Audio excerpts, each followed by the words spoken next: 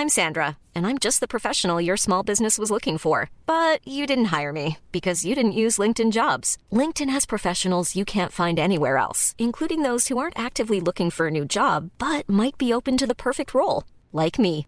In a given month, over 70% of LinkedIn users don't visit other leading job sites. So if you're not looking on LinkedIn, you'll miss out on great candidates like Sandra. Start hiring professionals like a professional. Post your free job on linkedin.com/people today. Mother's Day is around the corner. Find the perfect gift for the mom in your life with a stunning piece of jewelry from Blue Nile. From timeless pearls to dazzling gemstones, Blue Nile has something she'll adore. Need it fast? Most items can ship overnight. Plus, enjoy guaranteed free shipping and returns. Don't miss our special Mother's Day deals. Save big on the season's most beautiful trends. For a limited time, get up to 50% off by going to BlueNile.com. That's BlueNile.com.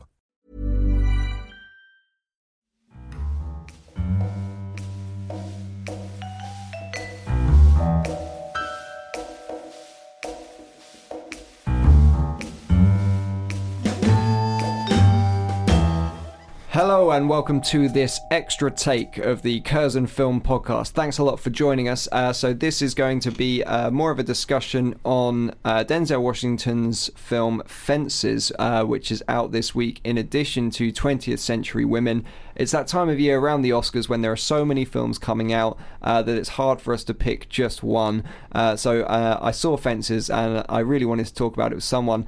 And so I've got Grant Gosizk here, who is an academic and knows a lot more about August Wilson and his plays, which Fences has been adapted from, than I do. And so I'm going to be talking to him about the play, the writer, give us a bit more background and context on that. And so Grant is an assistant lecturer in the Centre for American Studies and the School of English at the University of Kent. His dissertation investigates the legacies of temperance propaganda in mid-20th century American theatre, which is perfect for us, and he is very familiar with Fences and all of August Wilson's Pittsburgh cycle of plays, which Fences falls into. So, hello Grant, thanks a lot for joining us. Thanks for having me, Jake. Yeah, that's all right. So we'll get stuck in because I really don't know a lot about August Wilson, about the Pittsburgh cycle, how Fences falls into it. So I wonder if you could just fill us in on that. Yeah, absolutely. I think in a lot of ways, August Wilson is one of the less noted American playwrights of the 20th century. Born in 1945, his plays sort of fall into a period in which major American theater is in decline. He's writing mostly in the mid-1980s and has only really come to critical attention in the past decade.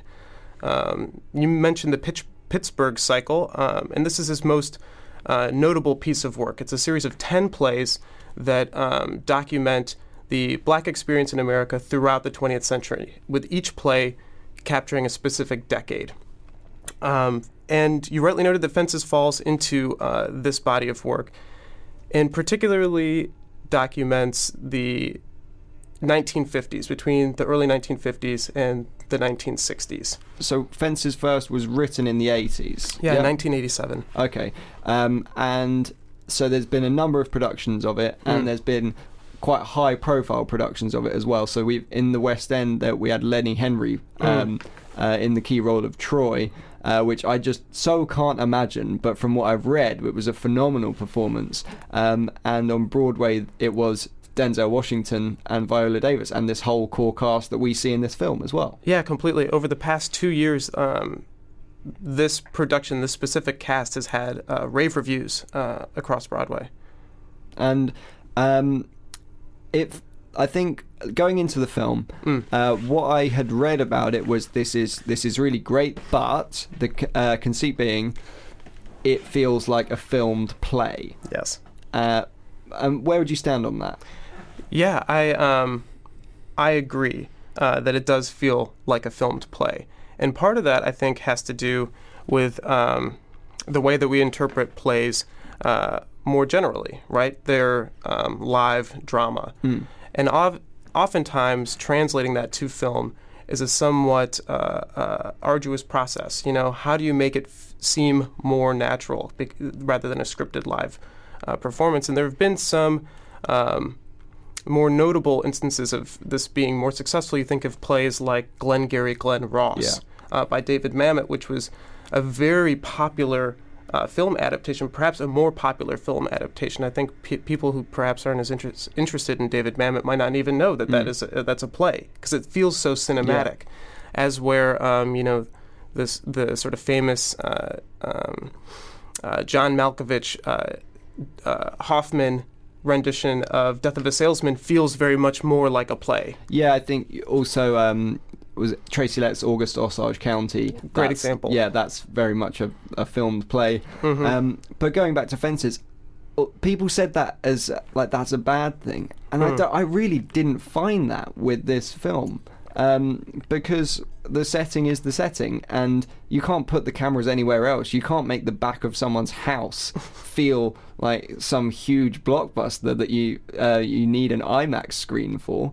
And I think it benefits from that intimacy that you get from that close setting. Oh, completely. And I think in some ways the American tradition of the domestic drama, this idea of like the play that happens strictly in a house, lends itself to being made into cinema. I think that's part of the reason why we see so many famous renditions of that. Adding to that list, Who's Afraid of Virginia Woolf with Elizabeth Taylor is a great example of that too. And I think you're right. I don't think it detracts from the quality of the film itself, but it does. I think when you go in, you're aware from the outset that this is a play, and in some ways, I think it lends itself to paying attention to the dialogue a bit more. You're not distracted about what's going to be happening with the setting itself. You're not looking for, this is reductive, but you're not looking for an explosion or a chase or something like that. You're focused solely on the dialogue, on what people are saying. And you find that action through the dialogue, which is something we found with Spotlight last year. Yes. Which is very televisual in its language, or cinematic language. And you find the drama and you find the action and you find the story through the dialogue and the actors rather than the explosions and the car chases. Yeah, exactly. Yeah. So let's actually. Well, we haven't really given a huge amount of story about what Fences is about. So do you mind just giving us an introduction to these characters that we find in the back of this person's house? Yeah, absolutely. So the protagonist of the play, the main protagonist of the play, is a person named Troy who finds himself trying to rise up the ranks of the refuse workers system in Pittsburgh. And becomes sort of entangled in the bureaucracy of that system. And part of his professional struggles lend to personal struggles that happen at home. And you're slowly introduced to his family, which consists of Viola Davis, his wife, his son, and a brother who has been severely handicapped in the Second World War. You're just introduced to their struggles as a black family in the mid-1950s who are experiencing, in some instances, the very beginnings of the Civil Rights Movement, the very beginnings of workers' reform in the United States, and yet are still inhibited by the legacies of Jim Crow laws, the legacies of racial oppression in the United States, amidst some growing opportunities. And there is this sort of conflict between the opportunities that are presented to his son and the opportunities that he's receiving as a worker. And the tension is sort of derived from that dynamic, that struggle. Yeah. Troy, at the center of this, really feels like a man split between two worlds in regards to the black American experience. And it runs throughout the film, this theme of the sins of the father falling to the child. Yes. And Troy's father would have had such a struggle to be dealing with at his time, and then that descends to Troy, and then Troy struggles with his son about seeing that there is opportunity, which is something that he and his father would never have seen. Completely. Yeah, I was really amazed upon watching the film, being reminded that the time period that you're dealing with within the play is Troy, who came into manhood in the late 1910s, 1918, I think he describes it, And the play takes us all the way to 1960. So you're covering a huge span of history, American history. And you're reminded of the massive struggles, both social and personal, that happened throughout that period. And you're right to suggest that it becomes a sort of paternal struggle in the play itself, caught between the opportunities of Troy's son Corey and his own sort of conditioned understanding of what black opportunity in the United States would have been. You touched on briefly the civil rights movement there, yes. And in this film we see Wilson kind of writing in a very light origin of that, and we can see flavors of it coming through, but it's not quite hitting yet. And does he address that in other works more directly in the cycle? Yeah, absolutely. Joe Turner's Come and Gone is a play about the Prohibition period, and you're getting the sort of early, you're getting glimpses into early integration of workers, black workers being integrated into the workforce. In Ma Rainey's Come and Gone, 1920s, you're seeing the beginnings of black entertainers becoming at the forefront of the American entertainment system. And in his later plays, of course, between the 1960s and onward, the civil rights movement is at the front of his plays. Mm-hmm. Okay. And how do you think audiences at the time that this play was actually released, rather than when it's setting, so that's 1987? 87, yeah. Yeah. So there's the way that people were reacting to it then, and then also now, 30 years later. Yeah, I think that this is a really interesting conversation to be having. When you think about the context of the 1980s in which this play is being produced, this is the first glimpses of the supposed post-racial society. This is after the civil rights movement. People are having conversations about, is affirmative action even necessary anymore? And you're seeing the glimpses of a society which believes that it has a certain set of opportunities for black Americans, and then also being oppressed by certain infrastructural systems as well. You think of Reaganism, you think of the sort of crack wars of the United States, the early drug wars, you think of mass incarceration. These are all things that are happening in America in the late 1980s. And it's hard for me not to see parallels between what's happening in FENCES, these sort of two periods of the American civil rights movement, caught between those two periods, and also a similar tension in the 1980s itself. And if we import that same narrative, perhaps, to the contemporary period, I think we're seeing a huge moment of racial conflict in the United States right now as well, with the Black Lives Matter movement, with dealing with police violence and mass incarceration and drug reform in the United States. I think we're seeing a similar moment of a conflict between perceived opportunity and also the infrastructural oppression that's conflicting with that. Yeah, it's amazing how many different time periods we can read this film in context of, going back all the way to the end of the 19th century up until now. Completely. And we're still deconstructing it, and we're still finding new information from it. It's amazing. I think so too. And so I spoke to you after the film about the fact that Wilson almost tricks you at the start of the film. Troy, who loves baseball, is convinced that he could have gone pro at baseball if it wasn't for being oppressed, and it's nothing to do with his age or talent, it's only because of racism. And I think Wilson is kind of draws you into that this is what this play or this film is about, before actually reshaping you and making you think of it, no, this is a human drama. That's what we should be viewing that as, so then we can view it in the context of racism, rather than first of all viewing it as a racist drama. Yeah, absolutely. In preparation for this interview, I was reading an interview that Wilson did in the Paris Review in the early 1990s, and he was discussing this perception of Troy that you're describing, that we're introduced to him as a garbage man, a person that everyone in Pittsburgh would have seen. And we're slowly introduced, while we see his struggles, his race-based struggles, we're slowly introduced to the fact that the struggles that really tear at Troy, the struggles in his personal life, the struggles between him and his son, are the struggles that every American goes through. And it's part of this deconstructing and reconstructing the ideas of race-based oppression and the sort of struggles of Black Americans in the United States and the struggles of people, the struggles of Americans more generally. And I think that's one of the lasting values of the play itself. Yeah.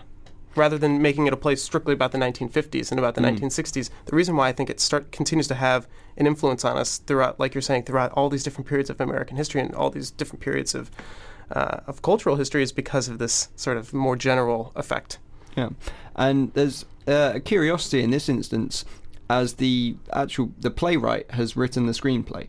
Yes, which is not something that we'd see very often. I believe it happened with David Mamet for Glengarry Glen Ross. Exactly. It happened with Frost Nixon as well, but it doesn't happen that often. And I think it's a real curiosity because I don't know how you would translate that. I wonder how much camera direction would have actually gone into that as to where we see things. And you mentioned that you reread the play recently. Was there anything that you found reading the play and then seeing it on film, you wonder what Wilson was maybe re-editing or changing? Yeah, sure. Obviously, one thing that you and I were both struck by when we were viewing the play was the amount of character development that happens in B-roll and in montage in the film. And that's something that obviously doesn't happen on a stage. There's no time for B-roll. You might have set change sort of montage scenes, but that's really not something that's emphasized in the stage theater. And so I wonder, thinking about it now, if Wilson had any influence on that, on the music that's chosen throughout the play, the sort of different cut scenes. For instance, and I don't think I'm giving too much away here, there's an emphasis put throughout the film on a broken window. All these sort of cutscenes to a broken window at next door that are not directed in the play. Right. And it becomes a sort of major motif throughout the film. Yeah. You wonder, is that Denzel Washington sort of making an artistic decision, or is that Wilson sort of writing in this sort of new visual element into the play itself? I think that it's safe to say that Wilson's influence writing the screenplay's influence on the film is a strong one, and one that I think really adds to the film itself. I feel fully comfortable saying that that this film fits into the sort of greater pantheon of cinematic adaptations of theater more generally, and I think it's exactly what you're describing, his influence as a screenplay writer. Because we're not really taken over by the direction of the. It's very quiet direction. Yes. There's not a lot of. There are moments of flair where you can see like, oh, this definitely wouldn't have been in the play. You can see, and he's added like the fact that we see them riding on the garbage truck, which you would never be able to see, and that's really lovely because you end up with this establishing shot of Pittsburgh. But it's only a few times like that Denzel Washington, as director, really takes himself away from Wilson. Otherwise, he almost feels just like a vessel to translate it. Yes. Yeah, I totally agree. I think we'll have to wait and see what Denzel Washington will do as a director next to really judge his accomplishments as a director here. But I wouldn't be surprised to see. Hey, I'm Ryan Reynolds. At Mint Mobile, we like to do the opposite of what Big Wireless does. They charge you a lot. We charge you a little. So naturally, when they announced they'd be raising their prices due to inflation, we decided to deflate our prices due to not hating you. That's right. We're cutting the price of Mint Unlimited from $30 a month to just $15 a month. Give it a try at mintmobile.com/switch. $45 up front for 3 months plus taxes and fees. Promo rate for new customers for limited time. Unlimited more than 40 gigabytes per month. Slows full terms at mintmobile.com. I'm Sandra, and I'm just the professional your small business was looking for. But you didn't hire me because you didn't use LinkedIn Jobs. LinkedIn has professionals you can't find anywhere else, including those who aren't actively looking for a new job, but might be open to the perfect role, like me. In a given month, over 70% of LinkedIn users don't visit other leading job sites. So if you're not looking on LinkedIn, you'll miss out on great candidates like Sandra. Start hiring professionals like a professional. Post your free job on linkedin.com/people today. Maybe tackle another play. It seems that like he's well suited for this. Yeah, I would like to see more of the. As I said, I'm ignorant to the entire Pittsburgh cycle. So if we can start just getting Denzel Washington to just plow his way through there, I'd be quite happy with that. Yeah, completely. I mean, there's a bit of a tradition of theater companies sort of taking on one and then sort of either pushing through the whole cycle or, making selections throughout that. So who knows? Maybe we'll see him on Broadway again, doing Joe Turner, doing Ma Rainey, something like that, and seven guitars, and and then pushing it back to the silver screen, maybe. Yeah, I'd definitely love to see that. So let's talk about how this isn't the play. As someone that knows the play, immediately jumped out of you and said to you, "This is not the same text." There is one portion in particular towards the end of the play, and this is typical of cinematic adaptations of theater. You cut narrative exposition for marginal characters in an effort to draw the viewing attention towards the development of, say, a protagonist or of a more central character. And that does happen in one instance in this play, where you see one of Troy's children's, his developments sort of in the epilogue, as it were, sort of sidelined in order to emphasize, a different character's developments. And while I wasn't too upset about that being cut, like you said, I think there could have been some interesting development there. Yeah, this was one of the few things that I criticised about the film, is that I just felt like this was a really interesting character that was just, he wasn't done justice 100%. I really enjoyed the time that he had on screen, and the actor who plays this is Lyons, amazing name. Yeah, exactly. Yeah. It's a character called Lyons, who is Troy's son, who plays.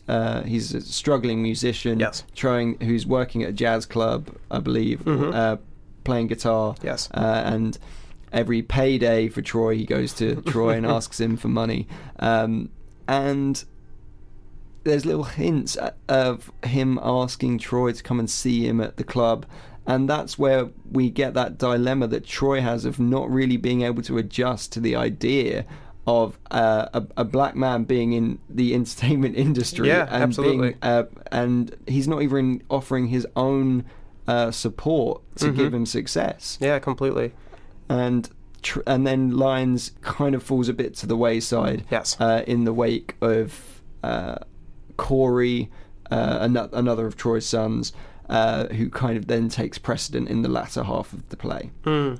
And that was, or in the film at least, I'm not sure about the play, I can't say about the play. I would agree that Lyons is definitely sidelined in order to draw the attention towards Corey and his developments, and in some sense sort of instill some sense of optimism to the play, or to the film. In the play, I think that the effect is perhaps more muted, because we are given more information about Lyons and about what his fall entails, and about I guess the struggles that persist in the black community throughout the 1950s and into the 1960s. So yeah, that was perhaps the one major sort of narrative element that I noted that was different between the play and the film. But more generally about the sort of differences that we make between plays and films, I think it's oftentimes we judge plays based on how well they read as cinema, or vice versa. Right. Yeah. Cinema on how well a play is written. And I think we need to at least acknowledge differences in the way that we view them generally. The kind of effects, that we get in cinema, where we can zoom in on Denzel Washington's face and he can be emotive in a way that he can't be on stage, or we get these amazing B-roll footage, or we get these great music interludes that just simply don't happen on stage. And we mentioned this idea of adaptation, that Wilson is he's very much involved in the process of this adaptation, but I think we should still sort of be reluctant to accept them as one thing. Yeah, and obviously he's not around to call it. Yeah, exactly. No, he died in 2005. Yeah. And you wonder how much if the screenplay was already finished by then, a screenplay can change a lot in 12 years. Oh, completely. This could have been bouncing around through a lot of different hands, and I suppose we'll never really see what his original screenplay looked like, because I imagine that there's a lot of differences we'll find there. But it would be fantastic to read. Yeah, I think so too. But so that's talking about the film that's not the play. Let's talk about the film as the film. So let's talk about Denzel Washington and Viola Davis, and let's view this objectively without the context of Wilson for a bit. Yeah, absolutely. I think this is a stunning film. I agree. I was very impressed by Denzel Washington's direction. I was very impressed by his acting. Viola Davis was incredible. I thought everyone gave stellar performances. Yeah, and I think when we see these films around the awards season that everyone's talking about, and you've read lots of reviews and you've read the awards nominations, and you kind of get you almost get a bit too hyped up, because this is Viola Davis, Best Supporting Actress, and she's got the Golden Globes, and all the odds are on her for the Oscars. I don't know if it's really going to live up to it. And when people think of Best Supporting Actress, they think of it as, oh yeah, they just have it's like Anne Hathaway and Les Mis. They've just got one scene, and they do that scene, and that's the scene that gets it for them, and they've won. And Viola Davis, she does have a huge scene and a monologue that is phenomenal, and her delivery in it is filled with so much rage just spilling out of her, and it's phenomenal to watch. But she holds the film together the whole way through, and you could really, with complete confidence, say that she is not a supporting character. Yeah, absolutely. You and I were having this discussion before we even went in to see the film, that sometimes making the distinctions between supporting and lead as far as actors are concerned is sometimes arbitrary. And yeah, I think this is an instance in which there's a case to be made that she is a leading actor in this film. And you're right, her monologue, her one major monologue, is incredible. It's a tearjerker. It's filled with rage. It's filled with sadness. There's all sorts of various narrative tensions. Yeah, it's incredible. But you're right to note that she holds together the rest of the film more generally. It's hard to imagine Troy as a character even without Viola Davis's character as well. And their relationship is really interesting. And Troy's whole family dynamic is really interesting, but because we don't get told it straight away. And this is probably the thing that I love most about the film, is that it gives us context and backstory and exposition just in tiny little drops throughout the film, and so that we fill out the characters as we go along, we rather than having some Mr. Exposition like Mr. Bono at the start of the film could have quite easily been the friend that fills you in with Troy's backstory completely. But we don't get that, and we have this mystery about him, and we think we know him, and we think we know his troubles and his conflicts, and then something gets revealed and it completely shifts us again about how we feel about Troy and Rose, and the whole story as it bobs along. And that happens about 3 or 4 times in the whole film. It's amazing. Yeah, absolutely. I think this is where relying on the work of a great writer makes for great cinema. You know, I think you're supremely aware that the way that the story is written is just expertly done. There is no moments of, major plot development through exposition. It all happens very naturally in the action of the play. And yeah, I think, oftentimes when you're watching films or you're watching plays, you're aware that characters are underdeveloped or overdeveloped. And I don't think there's any character in this film that I would consider is underdeveloped narratively or given less screen time. Even everyone is very much their own entity within the film, and they're so rich, every character, that you feel their lives spilling out of the film as well, and that everyone you could follow outside of a scene and they would have their own play quite easily.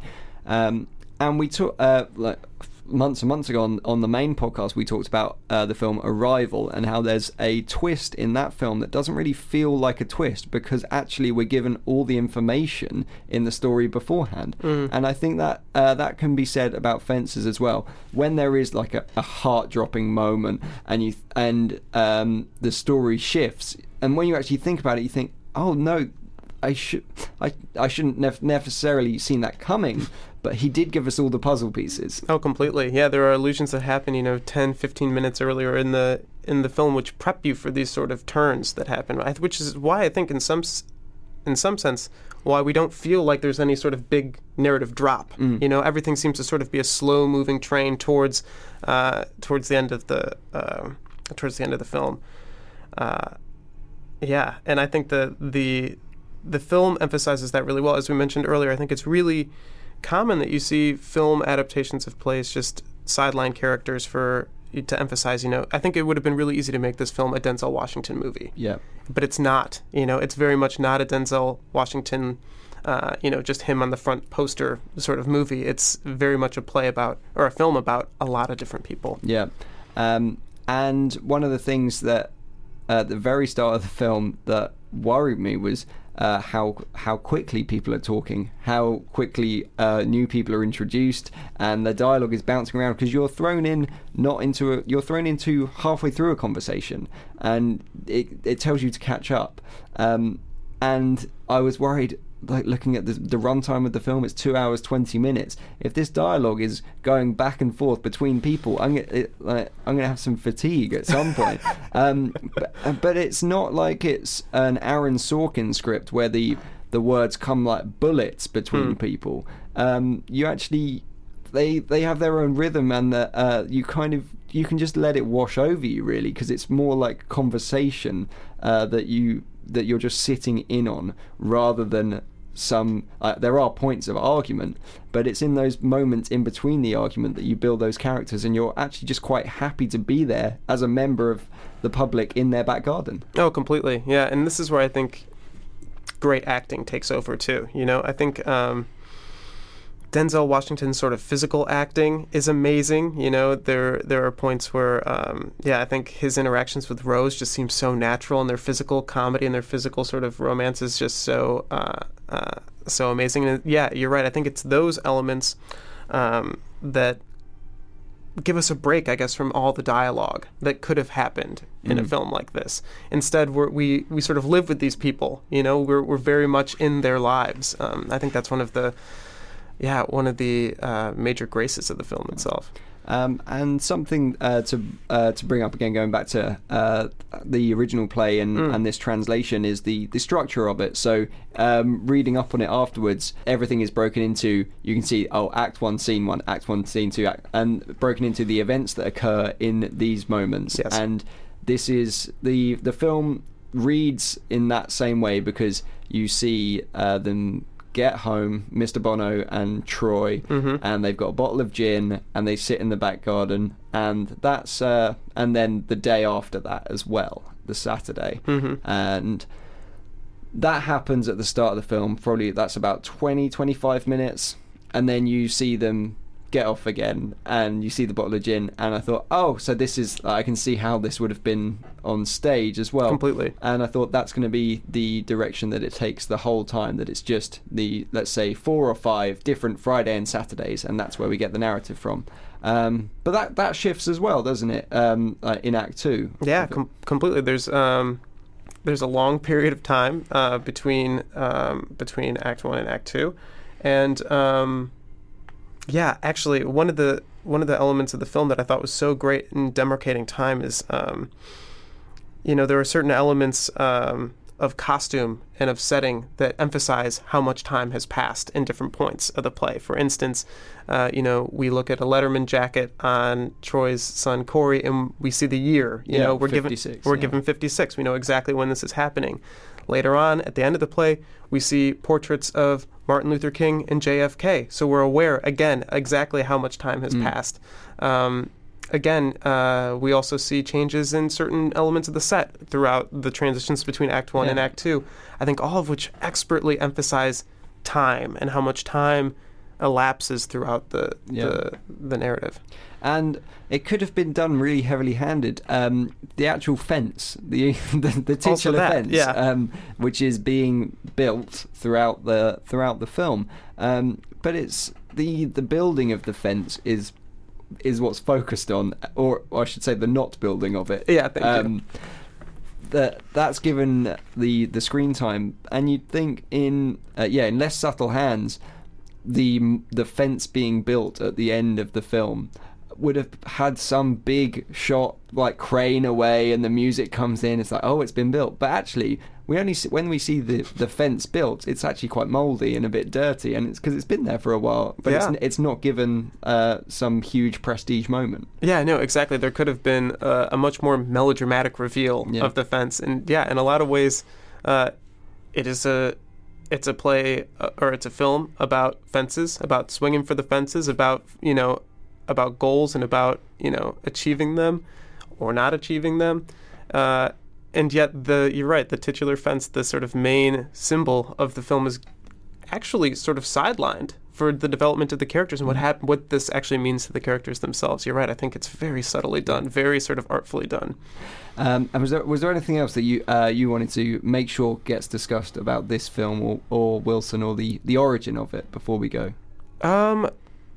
Yeah, other than to say that the play is great. Go see it if it's around. Go check it out from your local library and read it. Is it because I find a lot of plays or screenplays, when you read it, you don't actually get that much from it. But this, like, you can read this and it's still gonna be great to read. I mean, I'm a bit biased because I'm somebody who reads plays all the time, but I love it. I think it's it's a writerly script. Okay. Yeah, you'll hopefully enjoy it. Excellent. Well, Fences is out in cinemas now, and please do go and check it out. I'm sure if you're listening to this, you probably already have. But if you already have, then go and tell your friends to watch it anyway, because it is superb. Grant Gosizk, thanks a lot for joining us today. Thanks for having me, Jake. Thanks. And we will be back next Friday for Moonlight.